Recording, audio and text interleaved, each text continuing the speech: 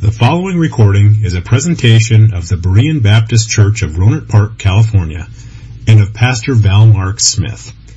We are an independent Baptist congregation committed to the accurate presentation of the historical doctrines of the faith. We welcome your visit to our services anytime here in the Rohnert Park area.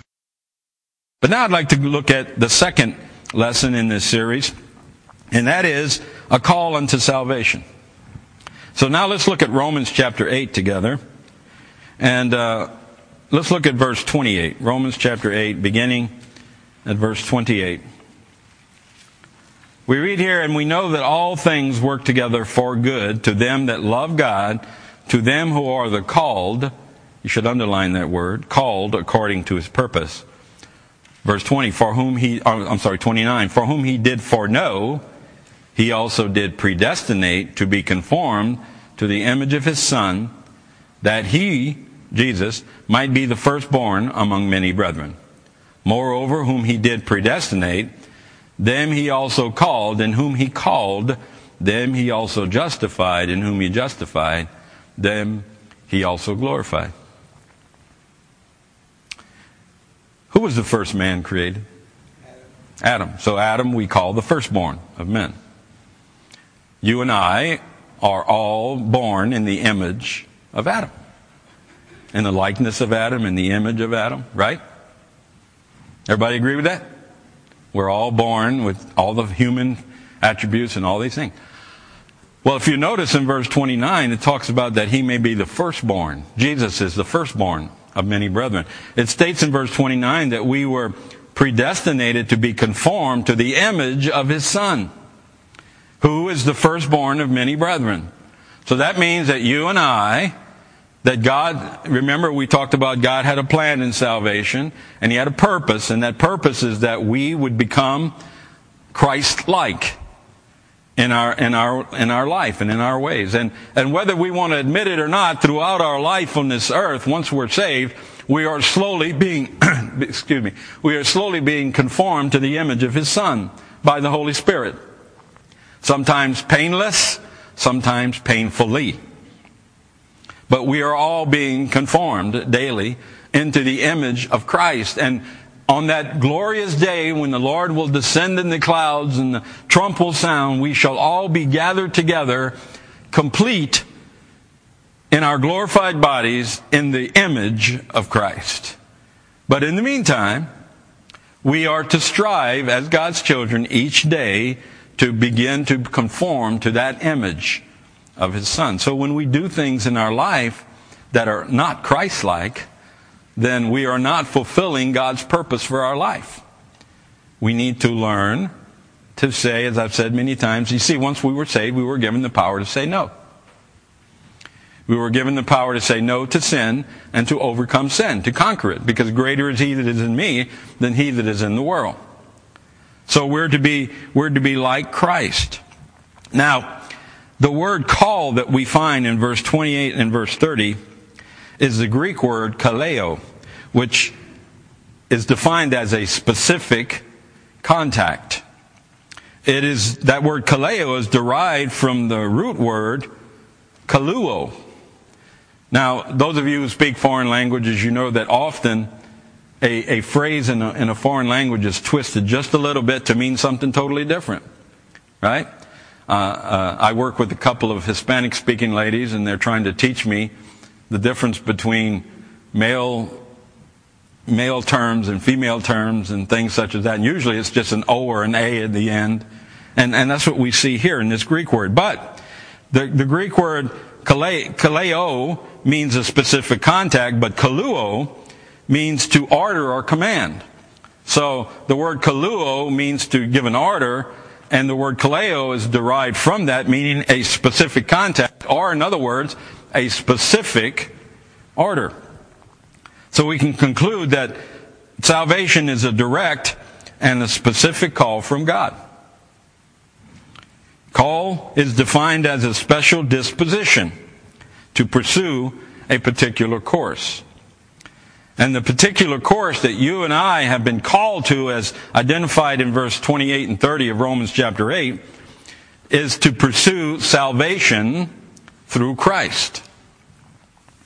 Now, if we look again at verse 29, and we notice the word predestinate, the word predestinate is the Greek word proorizo, and this word means to limit in advance. So, it's derived from two Greek words, the Greek word pro, meaning prior to or in front of, and the Greek word horizo, which means to appoint, to decree, or to specify. So the word predestinate would imply a particular redemption or an effectual redemption. So what Paul is saying here is that God has called us using a specific call for a particular purpose. And that's what he is implying in the Greek language in this text.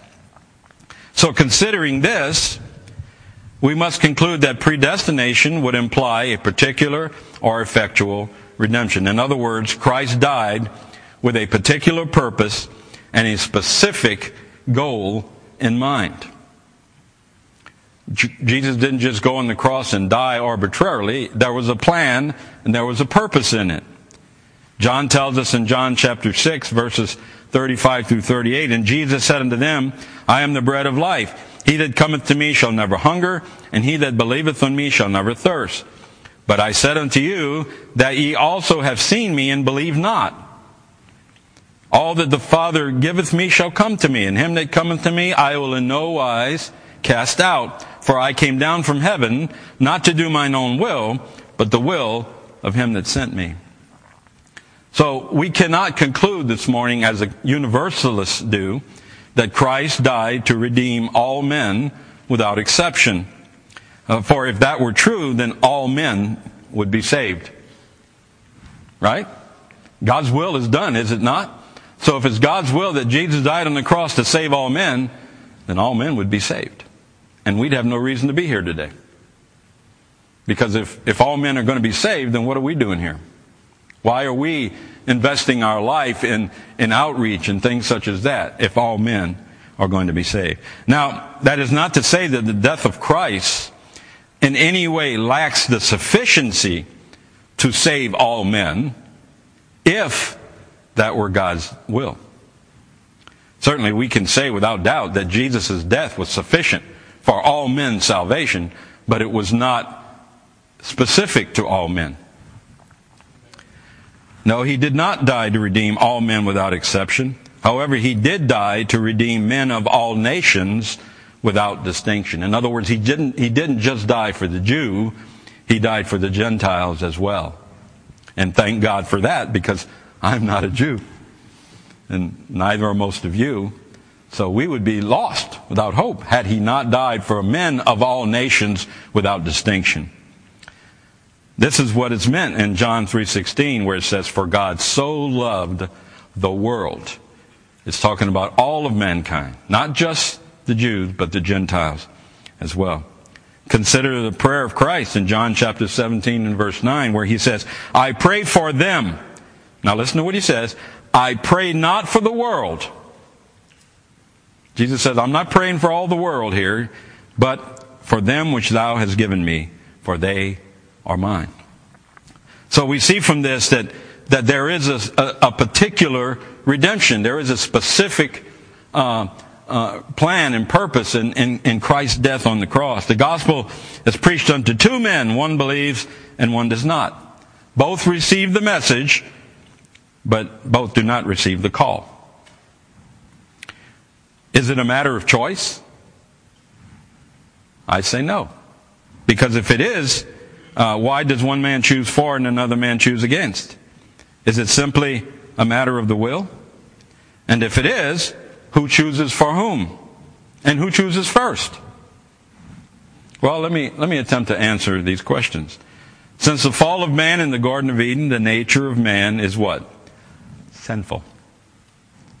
Genesis 6:5, and God saw that the wickedness of man was great in the earth, and that every imagination of the thoughts of his heart was only evil continually. The nature of man is sinful. How many of you, don't raise your hands, but just how many of you have ever sat in your house and had just a horrible thought? Just thought of something that, you say, well, why did I think of that? What in the world was I? Why am I? You know why? Because man's nature is sinful. His heart is evil. And we need to understand that. And this sinful nature of man makes it impossible for him to believe. In Luke chapter 22, we read, "And as soon as it was day, the elders of the people and the chief priests and the scribes came together and led him into their council, saying, 'Art thou the Christ? Tell us.' And he said unto them, 'If I tell you, you will not believe me.'" See, the evil heart of man does not want to believe in the righteousness of Christ. It does not want to believe in God. The evil heart of man wants to deny. It wants to sin. If Christ's mission and purpose is to save all men without exception, then why did he not change the hearts of these men and save them? In John chapter 10 we read, "Then came the Jews round about him and said unto him, How long dost thou make us to doubt? If thou be the Christ, tell us plainly. Jesus answered them, I told you, and ye believe not. The works that I do in my Father's name, they bear witness of me, but ye believe not, because ye are not of my sheep. And I said unto you, my sheep hear my voice, and I know them, and they follow me." So we can see clearly that Christ was very plain with these men, but they just did not believe. And the reason they did not believe is because of their evil heart. The heart of man is wicked. Always has been and always will be. Now, I know we don't like to think of ourselves that way, but I'm sorry. That's the facts.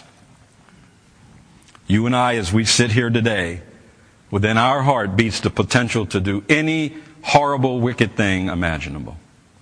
It is but the power of Christ and the influence of the Holy Spirit that restrains us and causes us to believe and live for Christ.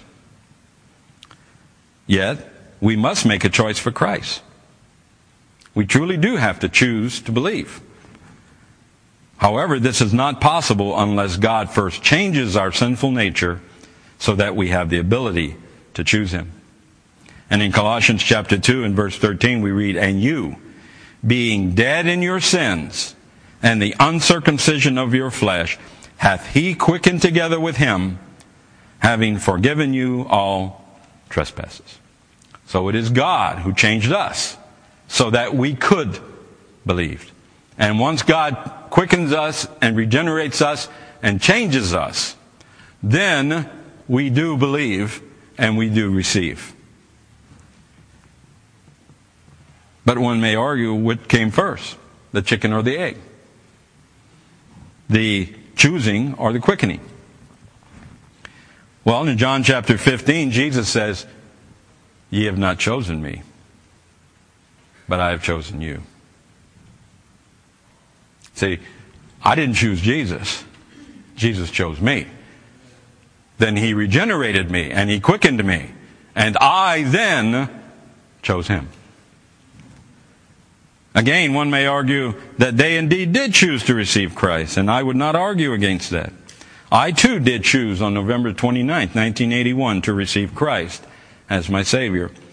But before I chose Him, He chose me. Consider the words of the prophet Jeremiah. We read from his book in Jeremiah chapter 1, "Then the word of the Lord came unto me, saying, Before I formed thee in the belly, I knew thee.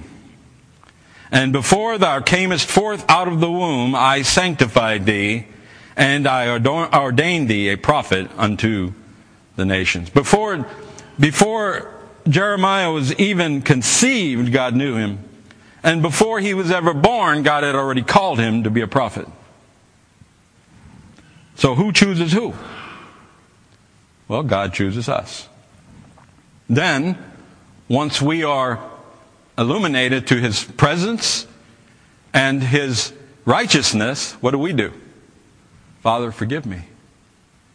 Come into my heart and save me." We receive Him. But we don't receive Him until He chooses us. So it's obvious from Scripture that God does the choosing. To believe that the final decision in salvation rests in my ability to accept or reject Christ, apart from the determinate and sovereign will of God, is to subject the will of God in the death of Christ to me. If I'm the final authority, if my salvation hinges upon me receiving Jesus, then who has the power in salvation? It would be me. Because if I have the power to reject God, then I have the power to make Christ's death on the cross meaningless. So we have to understand, we have to fully understand the truth of salvation is that God has chosen us before the foundation of the world. He's predestinated us unto redemption, that we might be conformed to the image of His Son. He has quickened us and made us alive when we were dead in trespasses and sins. He has revealed unto us His truth, and then we receive Jesus. So, what a blessed and joyous truth that it is, that God loved me and that He has saved me. Now, this side of heaven, you and I will never fully understand all of the ins and outs surrounding God's sovereign will and our salvation. He has revealed to us in His Word all that we need to know. And in that day when we stand in His presence, in His likeness, in our glorified bodies, we will fully understand and comprehend all these things. But until then, let us honor God by our faith, by our commitment, and by our determinate will to live for Jesus and to glorify and honor God. Now, what I'd like to do with the few remaining moments is just to look at some things we should do in light of everything we've talked about this morning. What does this salvation mean to us, and what should it cause us to do in our Christian life? Well, number one, I want to say this: endeavor to understand our salvation. Now, again, as I said, we are never going to fully comprehend the magnitude of what happened in our salvation. This side of perfection, this side of heaven, we'll never fully comprehend it. But you know what? We are to endeavor to understand it. We are to live our lives as students of God's Word and never stop attempting to learn more and more and grow more and more in Jesus our Lord, and to become more like Him in every way. In 2 Timothy chapter 2 and verse 15, Paul says, Study to show thyself approved unto God, a workman that needeth not be ashamed, rightly dividing the word of truth. One of the biggest problems in America today is that men have stopped their study of the Word of God. And when I say they stopped their study, I'm talking about stop their study allowing the Holy Spirit to teach them. Oh, lots of men open the Bible, but they read and they don't like what they read. So what do? They rewrite it. They call it a new translation. And they twist the words to make the words say what they want them to say, so that they can ease their conscience about their lifestyle. They transform the truth of God into a lie. And rather than conform to the Word of God, they conform God's Word to them. That's what's wrong in our nation today. Men have left off, thus saith the Lord, and they've started, this is what I think God means. If you know, in general, if you just go pull 5 or 6 people off the street and set them down and read a passage of Scripture, you're probably going to get 5 or 6 opinions as to what that Scripture means. And you all know that's true. But there's only one opinion that matters, and that is the Lord's. And He has provided a teacher for us. And His name is not Dalton Abshire. His name is the Holy Spirit. You know, sometimes we sit in an auditorium and listen to a teacher and we say, wow, that is so great. But do you know, you have the same opportunity. Because the same teacher that teaches the teacher will teach you. Jesus gave us the Holy Spirit so that He would lead us into all righteousness, that He would teach us truth, that we would comprehend and understand God's Word. So we need to endeavor in our daily walk, in our daily lives, we need to strive to understand God's Word. Today, unfortunately, many times it's the pastors, it's the preachers, it's the teachers who fail. Because what they do is they get on a mailing list, they get someone else's sermons, and rather than study those and use them as a skeleton to allow the Holy Spirit to give them a message, what do? Well, they just memorize the CD, or they read the scripture right out of the page, and they're not teaching, they're just mimicking. And what happens if they get a hold of some bad material? Well, all of a sudden you're sitting there and being taught bad material, right? No. You want to submit yourself to a teacher who has bathed himself in the Spirit's wisdom and the instruction of the Holy Spirit. We all need to study. Listen, you should never sit in a church service and not have a Bible. Because you need to make sure that what you're being told is truth. You know, when I got saved, I made 2 promises to God that day. One promise was that I would spend the rest of my life letting other people know what Jesus did for me. And the second promise I made is that I would never again allow a man to deceive me. See, because I grew up a Roman Catholic. Oh, I shouldn't have said that. Oh, too bad. I grew up a Roman Catholic, and the priests lied my entire life. And I purposed in my heart I'd never again allow a man to lie to me about God. Now, I love our pastor. I have all the confidence in the world in him. But when he preaches, I have my Bible. Because you know what? He doesn't have nail scars in his hand. And he doesn't have a spear wound in his side. He's a man. And as a man, he's subject to all the like passions that I am. And when he teaches God's Word, I want to make sure he's teaching God's Word. So we're to make sure of that. And we're to endeavor to know. Jesus told us in 1 John chapter 5 and verse 13, "These things have I written unto you that believe on the name of the Son of God, that ye may know that ye have eternal life, and that ye may believe on the name of the Son of God." Our Bible is our protection. Study and know the Word of God. Number 2, labor to reap the harvest of salvation.